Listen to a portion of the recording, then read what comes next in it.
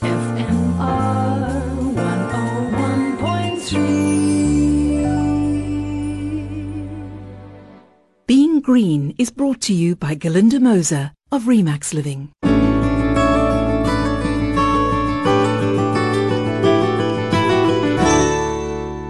Hello and welcome, I'm Glynis Crook. Today on Being Green, we're talking about a new local waste-to-energy technology that's been developed by the South African National Energy Development Institute, SANEDI, in conjunction with the Nuclear Energy Corporation of South Africa. At least one estimate I've seen suggests that South Africans generate roughly 122 million tonnes of waste per year, and with rapid urbanization, of course, that figure is just going to keep going up. While other sources put that figure slightly lower and differentiate between general and hazardous waste, everyone agrees that 90% of waste ends up in landfills or is illegally dumped, and just 10% is recycled or recovered for other uses. The Government 2020 Waste Minimisation Plan aims to have 70% of our waste diverted from landfills within 15 years. So turning waste into energy is one solution. And to find out more about this local development, I'm joined now by SANEDI's project manager, Dr. Neville Smith.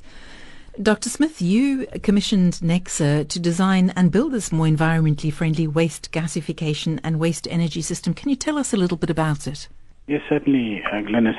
We've commissioned Nexa to build a demonstration plant for us, and this was a proof of concept initiative which SANEDI funded. We are at the demonstration phase now where we are able to demonstrate that the technology in fact works and that it can be scaled. So how exactly does it work?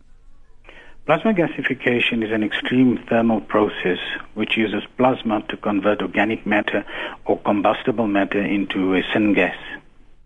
Now, the syngas is primarily made up of hydrogen and carbon monoxide.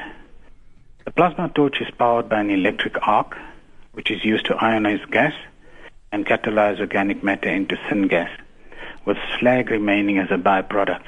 The slag is taken out of the reactor and disposed of separately. Okay, let's just take a couple of steps back there, because if any of the listeners are anything like me, a couple of those issues went over my head. So basically you're taking waste like wood chips, what else can one use, and you're putting it into a machine at high heat.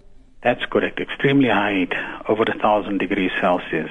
And it's a closed loop system, so the materials are confined to the reactor. So it's burned inside the reactor and then turns into these two different kinds of gases? Correct. So what can the two gases be used for? Well, the gases can be used for a range of applications. One, to drive a generator and produce electricity. The electricity is green energy, of course, so you can pump it or supply it into the municipal grid, and that can be sold as green energy. Alternatively, you can use the syngas to power vehicles if the vehicle is appropriately converted. So the gas can be used for a range of purposes. And presumably then there's some way of storing and transporting it once it's been produced?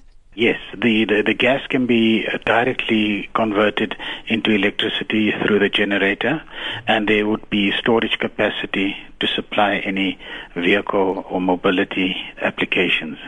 Now, how does this differ from other waste-to-energy technologies that have been developed around the world, like the anaerobic digester, for example, which was developed by the Waste Transformers, the Dutch company?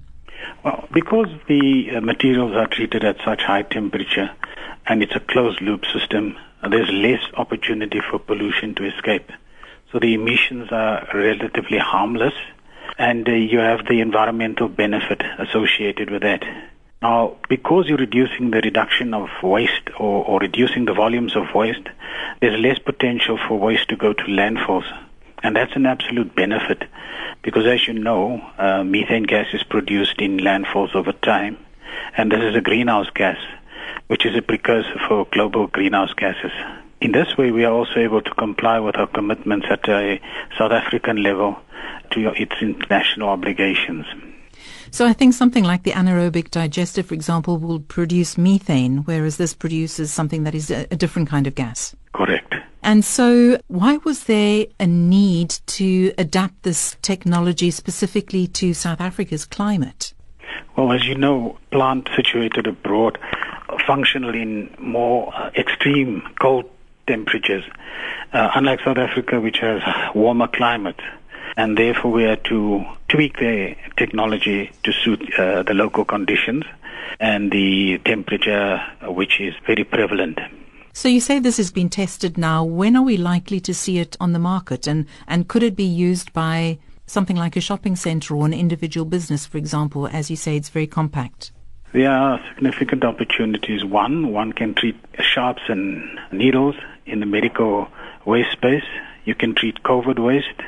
You can treat municipal green waste and plastics or combustibles.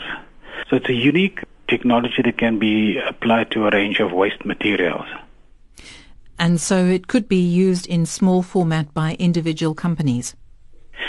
Medical companies, certainly. And here you have the application, which is mobile. So the unit can be taken to smaller sites in office parks or even at local municipalities where there are clinics that's functioning in the local communities. And you can provide a service to these municipalities and private clinics. Obviously, that will have to be scaled and well thought through. And how soon would the technology be good to go? It's been demonstrated. It's been looked at in the private sector to treat tires as well. So there's an alternative waste stream you can treat. And I would foresee in the next 3 to 5 years it would be wider in its application. Very interesting. Thank you very much there to Dr. Neville Smith of the South African National Energy Development Institute.